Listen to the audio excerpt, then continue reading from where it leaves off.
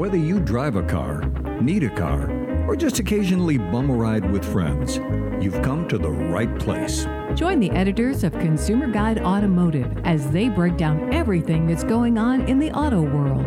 New car reviews, Shopping tips, driving green, electric cars, classic cars, and plenty of great guests. This is the Consumer Guide Car Stuff Podcast. Here's your host, Tom Appel. All right, I am Tom Appel, and this is episode 97 of the Consumer Guide Car Stuff Podcast. Thanks for joining us today. Hey, when you get a chance, please check us out at consumerguide.com. While you're there, check out our Best Buy picks. This list is an excellent starting place if you're looking for a new car or truck. You also want to check out our blog for complete reviews of all the vehicles we're driving here at Consumer Guide and all sorts of other fun stuff. And you can catch up on back episodes of the podcast right there on our homepage. All right, she's the managing editor of Pickup Truck Plus SUV Talk, and her freelance work can be found all over the internet. Hey, Jill Silmanillo. Hey, Tom Appel. How are you? I'm doing very well. How are you doing? I am doing pretty good. Ask me what I'm driving. What are you driving? I am driving the Lincoln Corsair. Ooh, I like the Lincoln Corsair. Do you? I do, actually.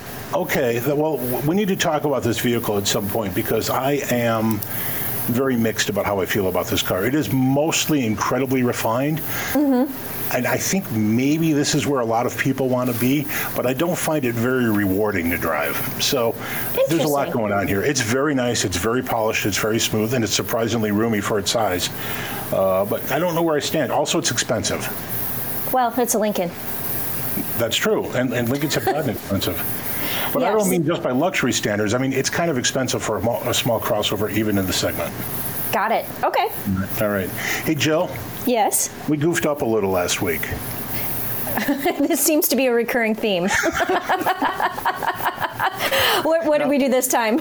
Well, this is only broadcast listeners. So if you were listening on WCPT, we accidentally broadcast the first half of the previous week's show. That means that you missed our conversation about Jaguar and the future of that brand. You don't want to miss that. If you want to catch that, you can listen on WCPT's SoundCloud player, or you can download it any place. Because the point of all that is Jaguar does have a future, right? Does it? That would be the question, right? Okay. And you need to listen to find out. You do. Jill, that was an excellent tease. People are now running to download that episode. They should in fact. All right, he's the senior editor here at Consumer Guide, and his band, Stays Crunchy in Milk, is available to play your bar mitzvah or high school reunion. Welcome, Damon Bell. I do not have a band named Stays Crunchy in Milk, though I am a big proponent of cereals that stay crunchy in milk. I appreciate I appreciate a cereal that can withstand milk saturation for at least a little bit of time.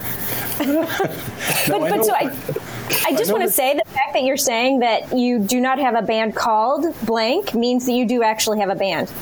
I do not have a band of any name whatsoever, let alone Stays Crunchy in Milk. No, I did have a bowl of Cinnamon Toast Crunch this morning that did a decent job of staying crunchy in milk if you eat it fast.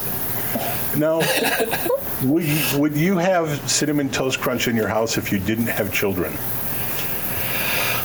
We didn't before we did, but I enjoyed enough that I probably... Wow, that's a question that can't be answered, Tom. Possibly not, but actually that's one of the side benefits of having kids is it has allowed me to rediscover Cinnamon Toast Crunch. Although I think my wife restricts Cinnamon Toast Crunch to a weekend cereal for the kids. Because it's a little bit more sugary, a little bit more junk foody. My daughter is something of a cereal connoisseur, and she has ordered cereal. Okay. I kid you not, she has ordered cereal from Korea. All very good. But Cinnamon Toast Crunch is at the top of her list. It's good stuff. I know they had kind of offshoots, like there was, I don't know, powdered sugar toast. There's different variations of it, and those seem to come and go. But the Cinnamon Toast Crunch is a mainstay, and that's, as cereals go, I think Cinnamon Toast Crunch is a fairly recent innovation. You know, they had Corn Flakes in the teens and 1900s and stuff, but Cinnamon Toast Crunch I don't remember being introduced until the 80s at some point. Now, in a conversation before we went on air, and because I love to talk about cereal instead of cars, I had noted that I didn't understand the point of cereal staying crunchy if you were dumping it in milk, which led to Jill talking about a device she had just patented to serve people who want their cereal sort of soggy. Jill, please explain.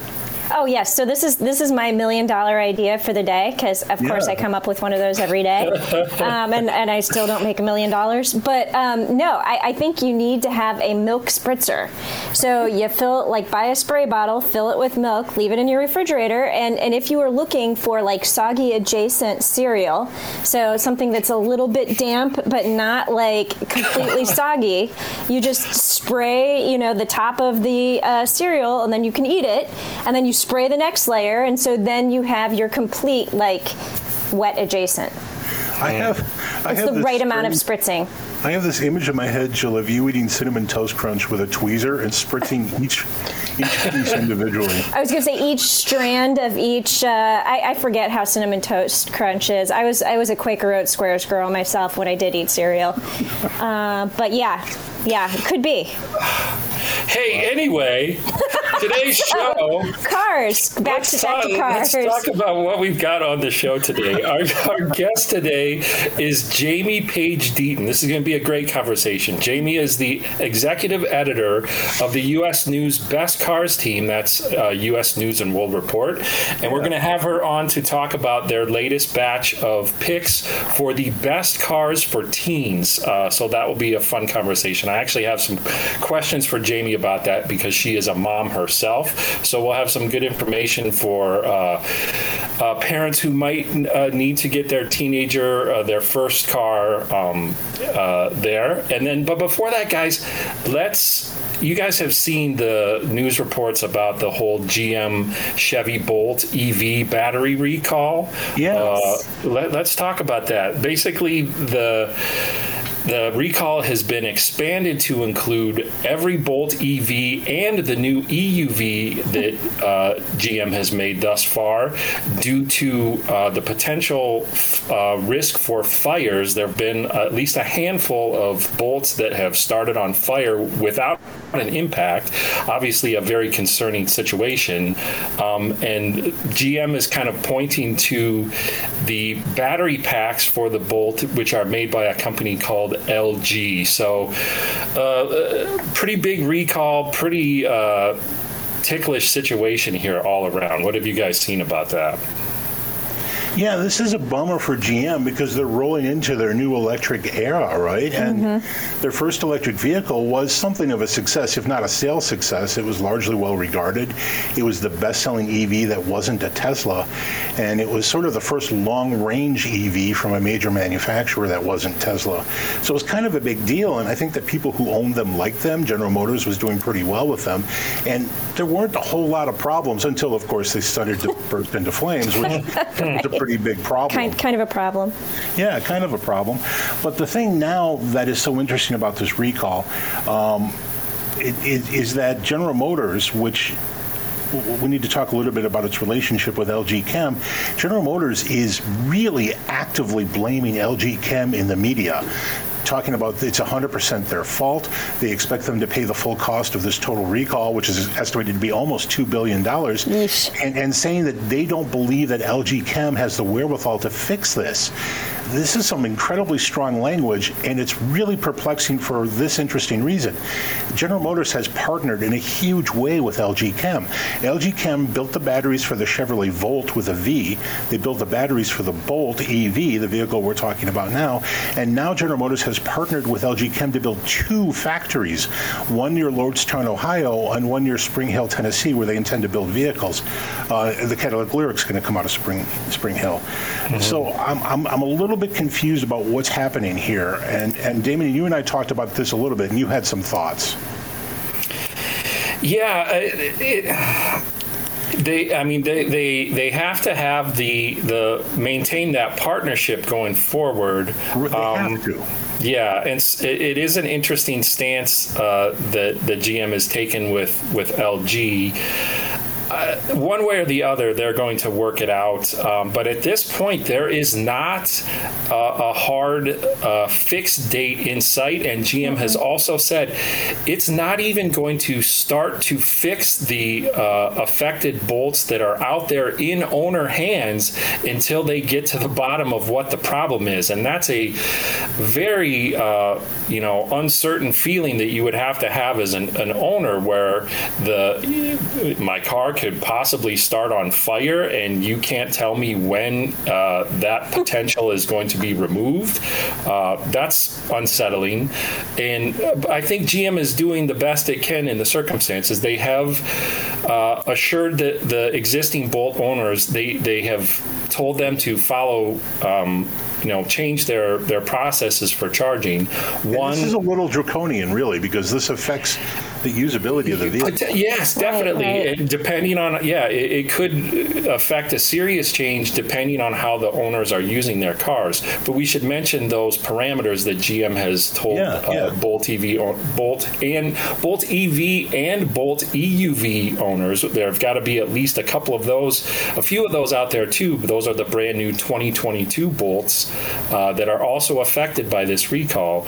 GM is saying to keep the car charged only to 90%. That is something that you can change a setting in the vehicle's software to do that. So instead of going that last 10% and charging all the way to full, which I think, regardless of electric vehicle, that is kind of the more tricky part of the charging process. Right. They're saying to avoid depleting the battery below 70 miles. The Bolt's range is about 250 miles, so that could potentially affect the owners, and that is essentially necessitating charging the vehicle more often. And then finally, the kind of one of the most unnerving things: don't park it in a garage or charge it overnight. Right. Which is what you're supposed to do with an electric vehicle: is park it in a garage and charge it overnight. That is exactly what you expect most people to be doing. Right. Well, and I want to charger. I want to back up a little bit too, because we're talking about the fact that the Bolt EV has been recalled, and we were talking offline. We called it the biggest recall, but we're only talking about 100,000 vehicles, because I think that's about all that GM has produced so far. And that's true. That's true. But the magnitude of the repair.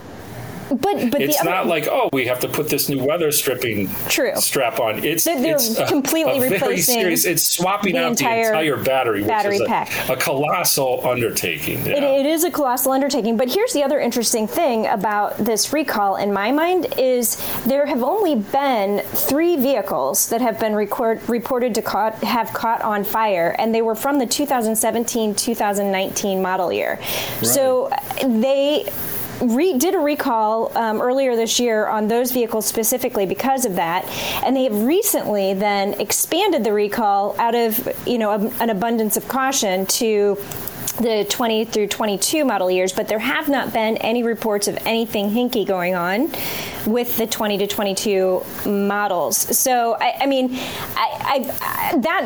me, in addition to the fact that General Motors is throwing LG under the bus, I figure that is also pretty interesting. And lest people think, oh my gosh, my vehicle's going to catch on fire, I need to go put it in a bubble right now. There have only been 3 reports, and it was for the 2017 to 2019 models. So it's not like every single Bolt is catching on fire. No. And to your point, Jill, I think General Motors is acting with, quote unquote, an abundance of caution. Yes. Because I think inconveniencing a lot of Bolt owners is probably better for PR than to have another garage go up in flames. Yes. Yeah, 100%. Even though the garage fire is unlikely, it's really, really bad. Right.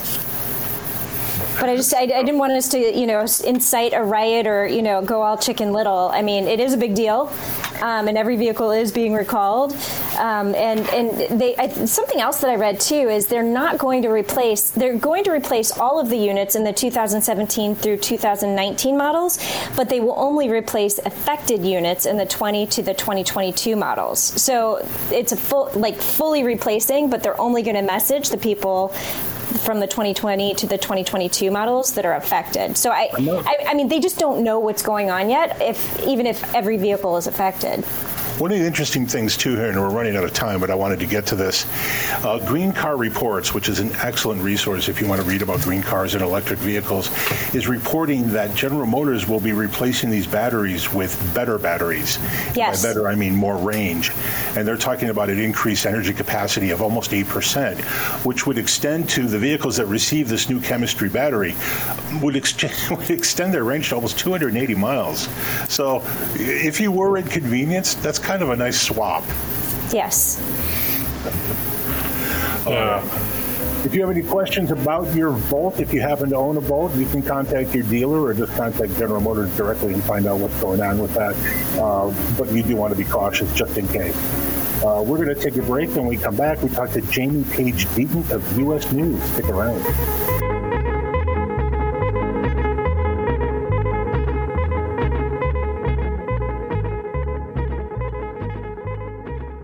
Hey, it's Tom. Did you know that with Electrify America's vast electric vehicle charging network, you can now drive your EV from coast to coast? And with their ultra-fast charging stations, you'll get back on the road even faster. With more than 650 convenient locations nationwide, just pick your destination and hit the road. Visit electrifyamerica.com and see how Electrify America is bringing freedom to EV drivers. That's electrifyamerica.com. Welcome back to the Consumer Guide Car Stuff Podcast. All right, we're back. This is the Consumer Guide Car Stuff Podcast, and I am Tom Appel, publisher of Consumer Guide Automotive, and I am delighted you decided to stick around today. When you have a chance, please follow me on Twitter. I am Car Guy Tom. That is car_guy_Tom on Twitter. I promise to entertain. All right. Our guest today is the executive editor of the U.S. News Best Cars team. That group has just released its Best Cars for Teens list, which we're going to talk about in a moment. Welcome to the Car Stuff Podcast, Jamie Page Deaton. Jamie, how's it going? It's going great, thanks. Jamie, tell us what your team does at U.S. News. All right. So at U.S. News, we launched our car rankings back in 2007. And if anybody's familiar with U.S. News and World Report, you probably know us best for our college rankings. But we've built out a business in ranking pretty much anything you can think of. We rank like the colleges, we rank hospitals, we rank lawyers, we rank doctors. And in 2007, we started ranking cars. And I was on the team that originally launched the rankings. And the way we rank cars is a little bit different. You know, at other publications, when they want to do a car ranking, all the editors go out to some track and they beat the heck out of the cars, and then they all argue about it, over lunch. And while that sounds really, really fun, the way that we do it is we go and we collect and we analyze every published and credible review of a given car. So we have a team of data analysts that are constantly scouring sources that we know have strong journalistic ethics, good editorial oversight, and we pull those reviews in, and they actually go through and assign scores to a car on various facets, like how comfortable it is, how it's, how well it handles, how good the infotainment system is, based on what the reviewers write. And then we combine those scores with safety and reliability data. Our safety data is based on, crash test scores from NHTSA and IIHS. We also take into account available advanced safety features on a car so they can earn extra points by having a lot of those. And then we get reliability data from J.D. Power and Associates. And so what we end up with is an overall score for a car that is the consensus opinion of the automotive industry. So instead of having to go and read one publication's take and then you read another publication's take and they're saying something totally different and you don't know how to pull it all together, we've pulled it all together for you. So we know that the average car shopper will look at anywhere between 12 to 18 reviews before they buy a car. And with our rankings and our reviews, you only need to read one because we've read all those reviews for you and pulled them together in a nice summary to help you make the best buying decision possible. Do you guys also include your own seat time in those reviews, or is it strictly external? So we do, but it's mostly external. What we will include with our own seat time is stuff that is potentially left out. Now, I should say the stuff that we include does not impact our scoring at all. But, for example, if one of our editors is out with a car and they notice it's really hard to put a car seat in it, they're going to note that. And that's because what we've found is that, for a lot of automotive writers, they aren't necessarily representative of the full spectrum of automotive buyers. So we try very hard with our hiring to make sure that we are representing, and the people that are testing cars for us, making sure that they are representing kind of the full spectrum of automotive buyers. So if we notice something that's not picked up by other reviewers and that we think really would impact somebody's ownership experience with the car in a given use case. Now, to be clear, we're not going to complain about how hard it is, to put a car seat in, the Miata. But if it is something that, if it is hard to put a car seat, in the F-150 because so many people are using their trucks as, family cars, we're going to put that in. If we're noticing that, the backup camera, there's lag between when you shift into reverse and when the camera turns on, we're going to put that into effect. If we're noticing, let's say, the screen washes out, it's generally stuff that's not noticed, that we don't think is noticed by other car reviewers. Our offices are in Washington, D.C. and Georgetown, which is a very old part of the city with a lot of narrow streets, whereas a lot of other publications, they're not necessarily downtown and, in close-in urban areas. So we're testing the cars there quite a bit, and that allows us to give people who are going to use the cars in those contexts a little bit more information.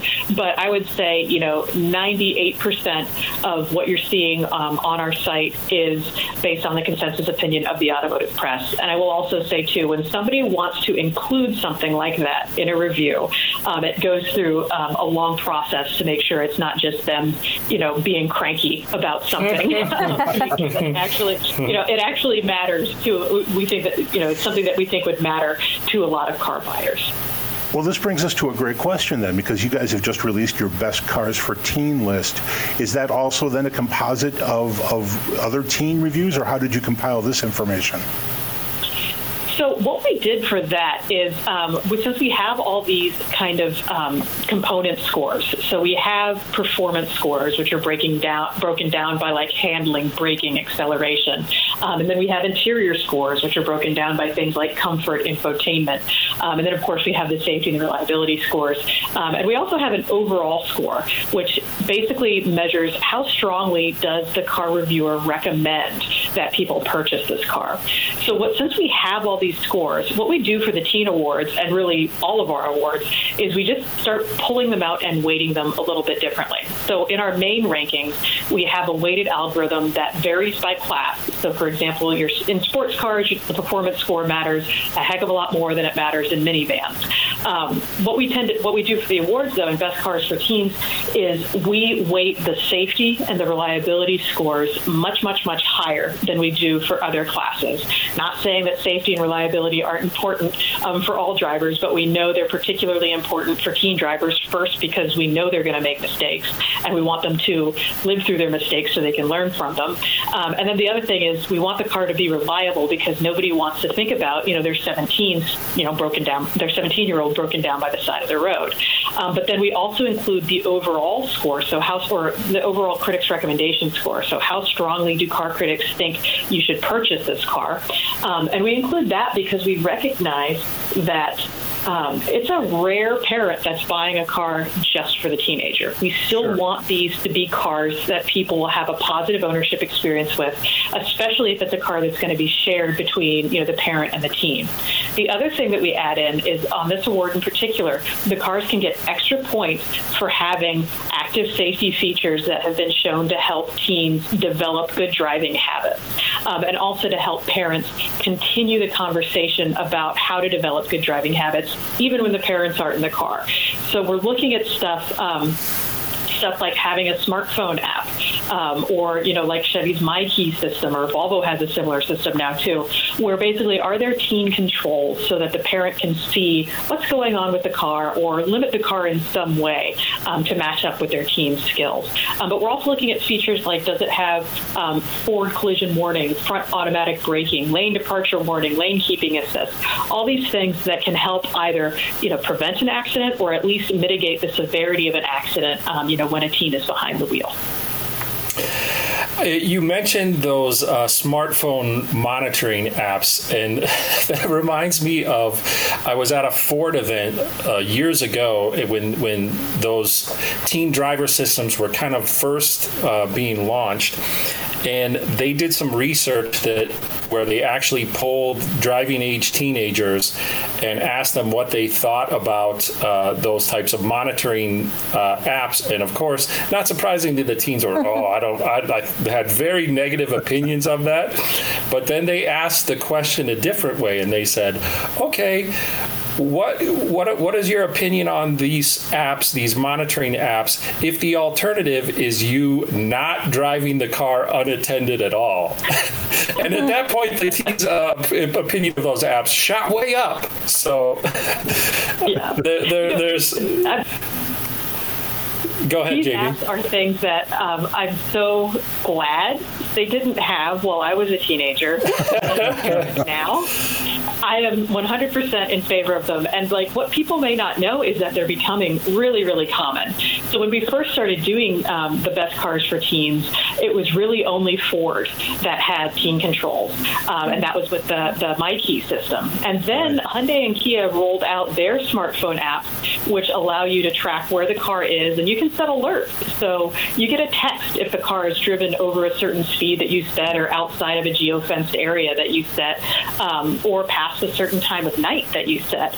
And those started becoming, more and more common. So now almost every single automaker has a system like this to really help. And this is not just helpful for teens. It's helpful if you have, say, an elderly parent and a caregiver using the car, maybe to take them to doctor's appointments or something like that. But it is really, really helpful. And, I think it's important, though, for people not to use these to play gotcha with their kids, but instead to keep the conversation going. So, hey, I got a text that the car went over 80 today on, 495. Can you tell me what was going on? That's going to keep the conversation going better than, give me the keys, I saw you went over 80, you're grounded for, 2 weeks.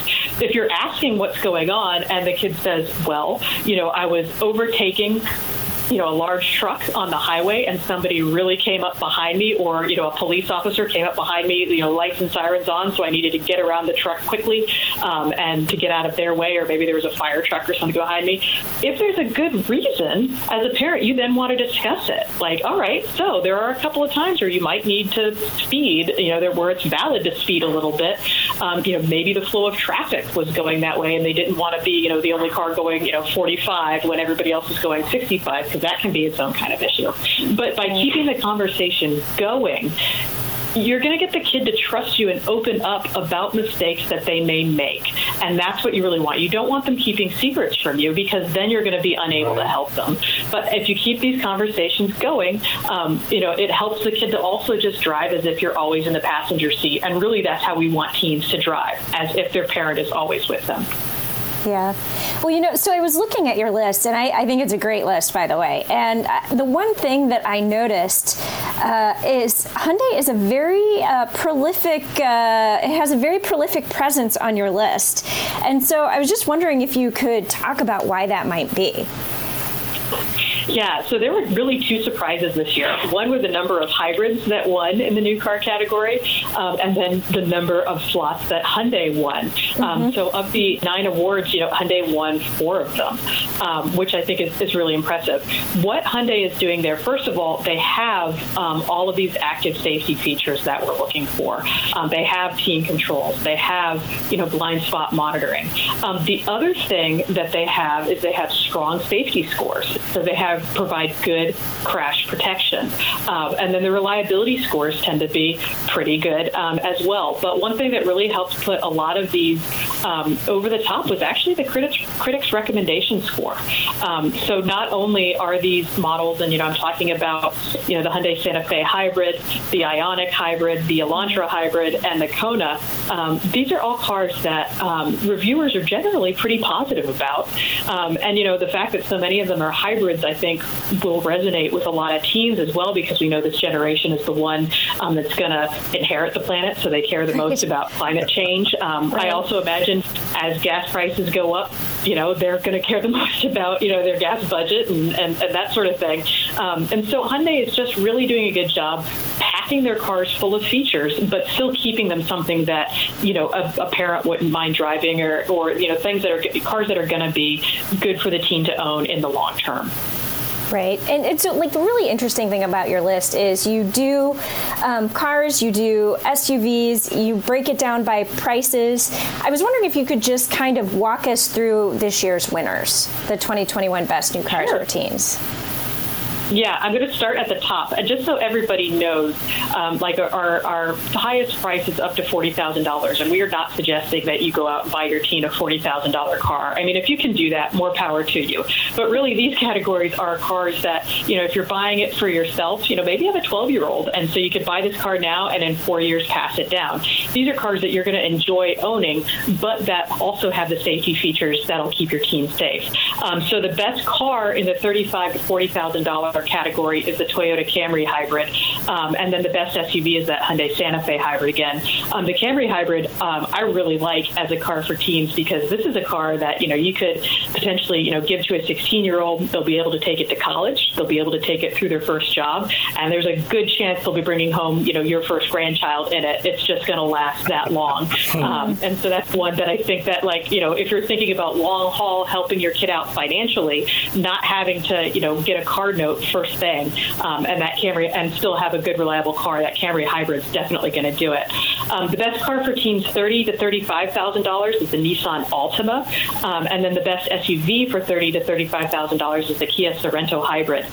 Again, these are cars that you could buy, drive, commute in, and let the kid use on weekends or after school, and you're going to enjoy and be comfortable in them, but they're still going to keep your kid safe.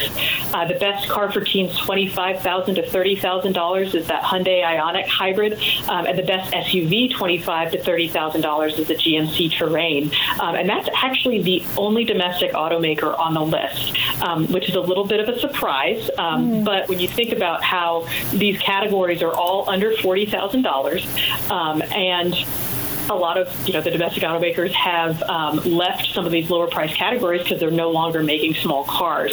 That's why you see them not really winning as much as they used to, even though they do have some good safety tech for teens. As they focus more on kind of large crossovers, SUVs, and trucks, they're unable to compete because they simply don't have a small car that costs $25,000 to $30,000. And then in the final category, the best car for teens, $20,000 to $25,000, is the Hyundai Elantra Hybrid. And the best SUV for teens, $20,000 to $25,000, is the Hyundai Kona.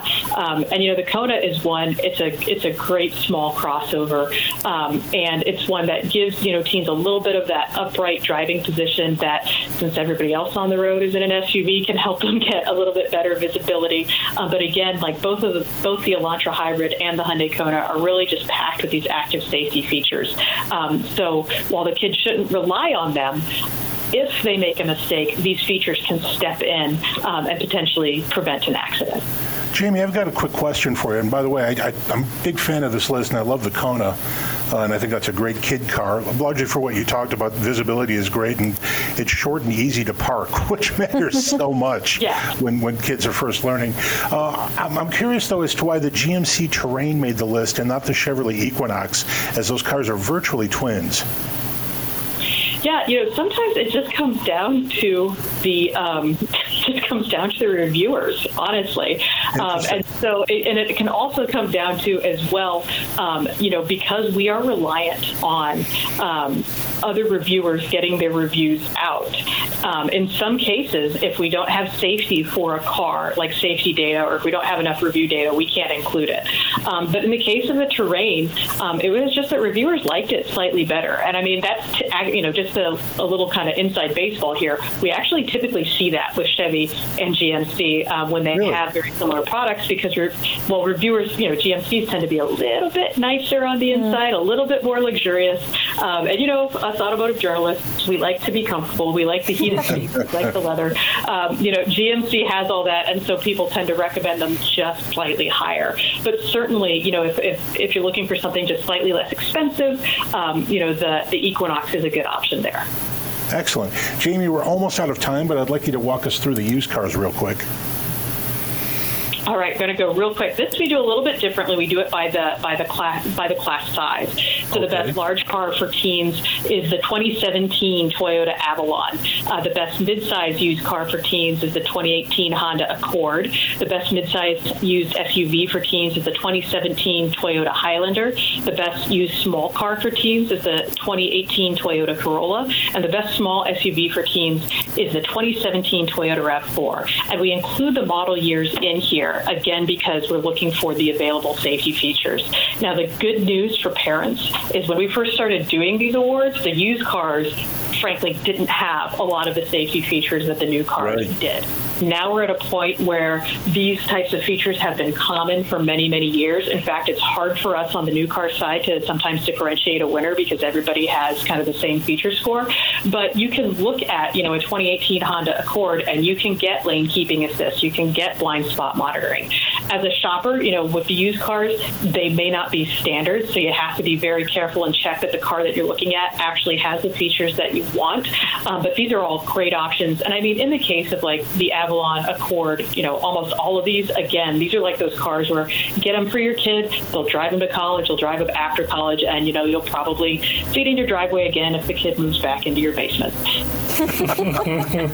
Jamie, we're flat out of time, but we really appreciate you taking the time to join us today. Well, thank you so much for having me. The pleasure was ours. That is Jamie Page Deaton with U.S. News. We're going to take a break, and when we come back, it's quiz time. Stick around.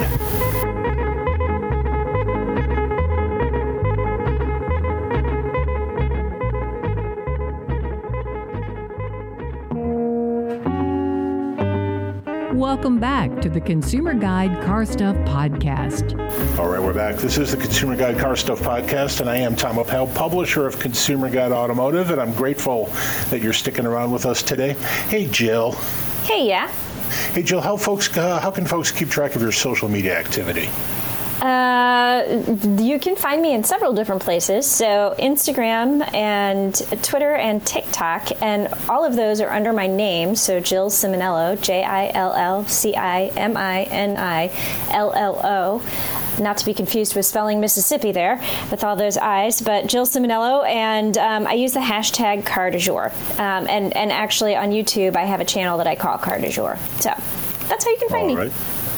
Damon, you have an advice column at e-dating site farmersonly.com. What's going on there? That is a thing, isn't it? Farmers Only? That actually exists? Have you ever looked at it? No, but the commercials are really insulting. Where are their commercials? During on TV? Gunsmoke? What do you watch in the evening? I don't watch enough of those MeTV nostalgia shows. I really should do that because I'm sure there's a lot of good ones out there. Yes, very good. No, I'm not familiar. I'm not even familiar with Farmers Only, let alone having any sort of column there. But I am on Twitter at Damon Bell Likes Cars. I guess that's good too.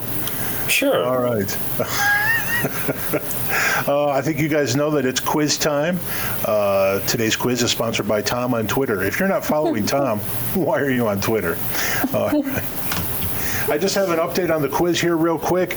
Jill, you had a killer run, but then you blew it last week. But your total versus Damon, and only versus Damon, it's Jill 10, David 16 with 2 ties. So this is anyone's year. All right. Fun fact, 162 nations and territories make their citizens drive on the wrong side of the road. That's about 30% of the global population. We, of course, as Americans, drive on the right-hand side of the road, as God intended. How well do you know your right side, left side nations? It's quiz time. Jill. Uh-oh. Jill. Oh, no. Right Okay. side. Right-hand drive or left-hand drive? The People's Republic of China. Oh. I feel like Japan is left-hand drive. That's a different country. I know. Same continent. But I don't know. I don't know that China does. I'm going to say China's right-hand drive. All right, Damon, this question goes to you. China, mainland China, right-hand drive, left-hand drive.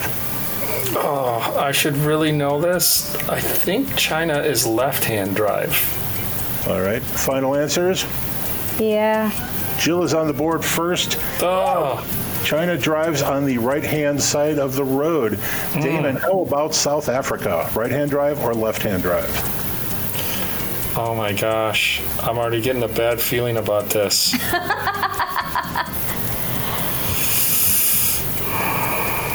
Do you know where South Africa is located? I do. It's kind of right in the name. That was just an icebreaker.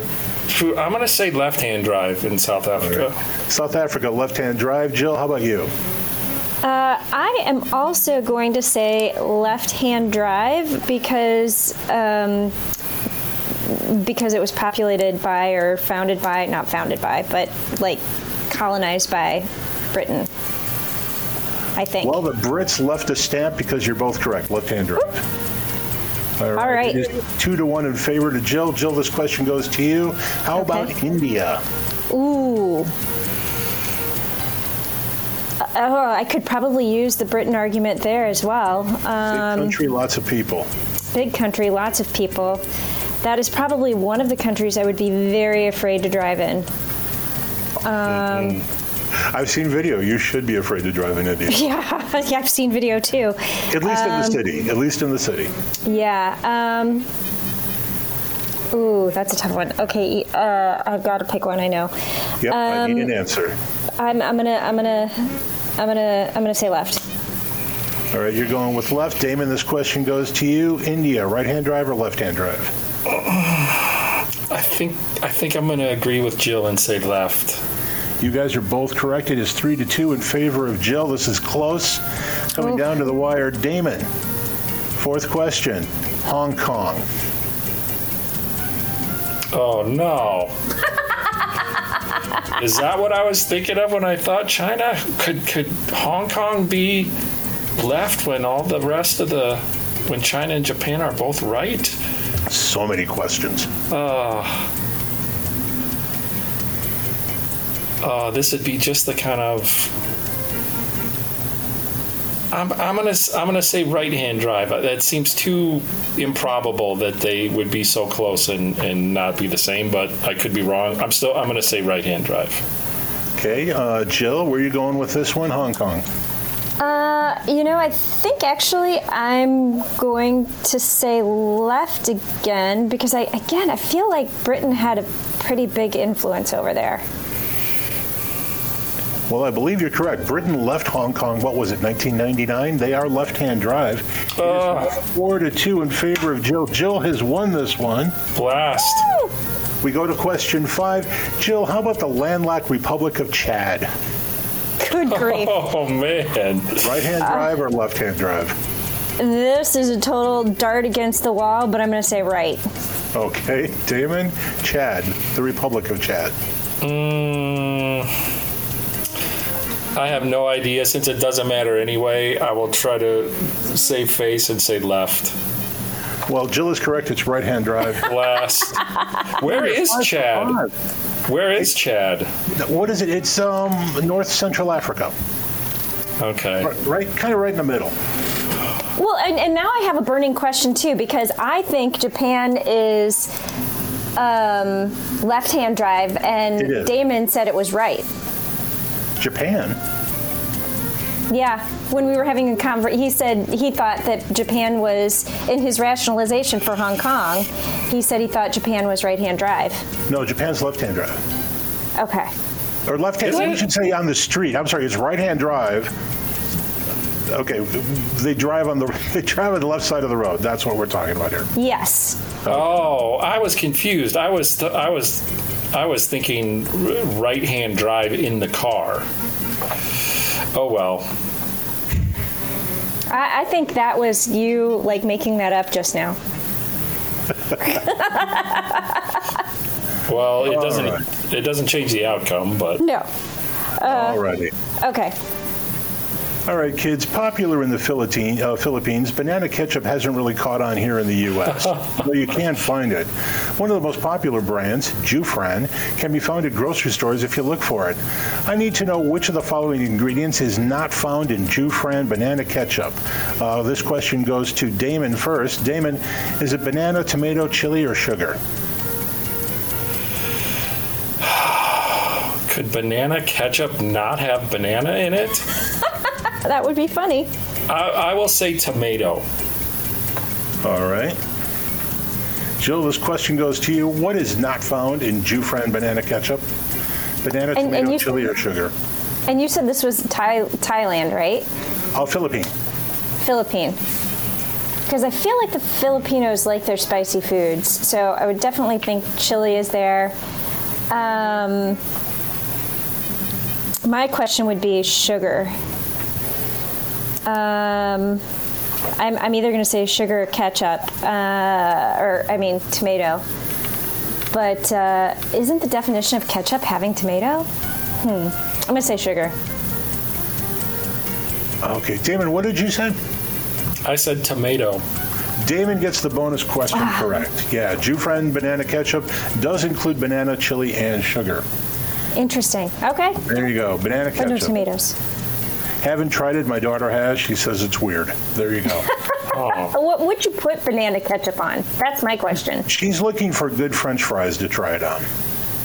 Okay. So there you go. I guess. Yes. Oh, go ahead. I guess, yes. Ketchup not necessarily ketchup doesn't necessarily have to have tomato in it, I guess. No, do you guys, and again, we're going way off the rails here, but one of Heinz's first products was something called mushroom catsup, which had nothing to do with tomato. Interesting. So what we need is another spritz bottle. Call back to the first segment, yes. Yeah, I'm trying to, go back to the rails, off the rails. No. Second $1 million idea for the day. We need milk ketchup in a spritz bottle for breakfast cereal. There you go. Combine it all together. Yes, with bananas. With bananas. And this is why we need a script. All right. Hey, Damon. Yes. Damon, what's going on this week at the CG Daily Drive blog? No banana ketchup content, but we do have yet. Yes. Who knows what the future will bring? We got 3 good reviews this week. 2 of them hybrids. We have a test drive review of the 2022 redesigned for 2022 Hyundai Tucson Limited hybrid. That's Hyundai's redesigned compact SUV. First time that vehicle offers a hybrid, and a plug-in hybrid version is just around the corner as well. And I would have to say that the hybrid might be the best version of this new Tucson. Very radical styling on that vehicle as well. Let me just jump in here, because up until this vehicle, I haven't been a very big fan of Korean hybrids. I just didn't think they worked as smoothly or as well integrated as they should have. But this one is exceptionally good. Definitely, yeah. And I'm not 100% on board with the radical styling of the Tucson, but the way it drives, I had one in my California vacation recently. It's hard to argue with how smooth it is. Also a smooth hybrid. We've got a full test drive of the 2021 Toyota Sienna Platinum all-wheel drive. Now, with their redesign for 2021, all Siennas are hybrid. You can't get a non-hybrid Sienna. Also, a very nice hybrid powertrain and a fantastic highway cruiser. I took this on a long road trip this summer, and my driving range, the other benefit of having a hybrid powertrain and a good-sized gas tank, outstanding highway driving range. I was comfortably above, in excess of 550 miles, which is awesome when you don't have to stop for gas, and you'll have to pee before you have to fill up the car with gas. I can echo that. Is that the benchmark of a good highway vehicle? I think it's one of them. You have to pee before filling up with gas. You don't have to stop for gas, but as long as you stop to pee, you might as well get some gas. That'd be a great tagline for the car. You'll have to stop before the car does. I'm a little unprepared for this conversation, but I recently took the Jeep Grand Cherokee L to visit my daughter away at school, and that has a monster gas tank. So even though it was equipped with the V8 and my overall mileage was about 17 miles per gallon, it would go forever on the highway because I think the gas tank's about 22 gallons. Oh, wow. Gosh. Which you definitely notice when it comes time to fill it up. Yeah. Yes. Pain at the pump. Right. Good question for you guys, though, about minivans. So we just talked about the Sienna. That segment is so small, and everything in that segment is noteworthy. Even though Consumer Guide will pick a Best Buy in that category this year, we did for 2021 and we will for 2022, I think it is important that everyone who's looking for a minivan test drive everything in the category. Yeah, I agree. And they're all, pretty much all of them are really, really good. Yeah, they are, and the Sienna, which it misses some of the amenities. I wish the interior was just a little bit nicer, but it's hard not to love that hybrid powertrain. Yeah, it's a little less powerful, but 35 miles per gallon. Yeah. That's incredible. Yeah, Well, and honestly, the Platinum model is not wanting for much in terms of comfort amenities, features. Yeah. Well, because we took this on a road trip as well. We drove to Duluth so that I could do Tom's favorite activity, which is running. And both my husband and I were able to drive it, and we were above 30 miles per gallon the entire way, and neither of us were driving 55. And so, usually when they do the fuel economy tests, it's for 55 miles per hour, and the speed limit up to Duluth is much higher than that. So I was really impressed. And the first on the way there, we had to stop to pee before we needed to stop for gas. Just a quick note: at 14:35 into the third segment, Jill confesses to a crime. Okay, go ahead. The crime of running half marathons. I know. Well, I was thinking about not driving 55, but we could discuss that. No, I said the speed limit was higher, so that's why we weren't driving 55. The speed limit is 70. 75. Okay. Yeah. Hey, I want to squeeze this in too. What do you guys think about oversized nostril grills on cars? I know where you're going with this, and the answer is no. We've got nostrils. Nostril grills. Or beaver teeth is what a lot of people like to call it. Beaver teeth is another way to describe it. We have a test drive review of the redesign for 2021 BMW 4 Series Coupe, and that is a notorious vehicle since its launch for its, we'll say, polarizing front end styling. It's got good phraseology, polarizing. The oversized grill nostrils that BMW, the characteristic BMW split grill, got way upsized for this redesign, and polarizing is the best way to describe it. Beaver teeth is another way it's been described. But the vehicle we had was the 430i xDrive, which is all-wheel drive. That's xDrive is BMW's name for that. And it's the base four-cylinder model, but a very healthy four-cylinder engine, but not quite as athletic in our experience as you might expect a BMW to be. No, you would expect a base model BMW to be just light on its feet, not a rocket perhaps, but engaging. And somehow I found this car a very uninteresting commuter. I don't know why. Now, when you hit the highway, everything changes, but around town, really not fun. Yeah, I didn't get a chance to drive that one. I know there are hotter versions of it, but yes, you would hope that even the base BMW coupe, nonetheless, would be athletic. Yes, right. I have this coming up, and I will take everything you guys said with a grain of salt, and we'll see what happens. No. You're taking it under advisement. Under advisement. Got it. Not a grain of salt, under advisement. Yes. All right, we're out of time, kids. Special thanks to Jamie Page Deaton of U.S. News for joining us today. Thank you, Jill. Thank you, Damon. Big thanks to producer Lady B and the good folks here at WCPT AM 820 in Chicago. And after today, bigger thanks to Lady B because we made a total mess of the show earlier on. Big thanks to my friends Steve and Johnny. If you want to be added to the Car Stuff mailing list, and you do, drop us a line at carstuff@consumerguide.com. That's carstuff@consumerguide.com. This is the Consumer Guide Car Stuff Podcast. I have an idea. Let's talk more about cars again next week.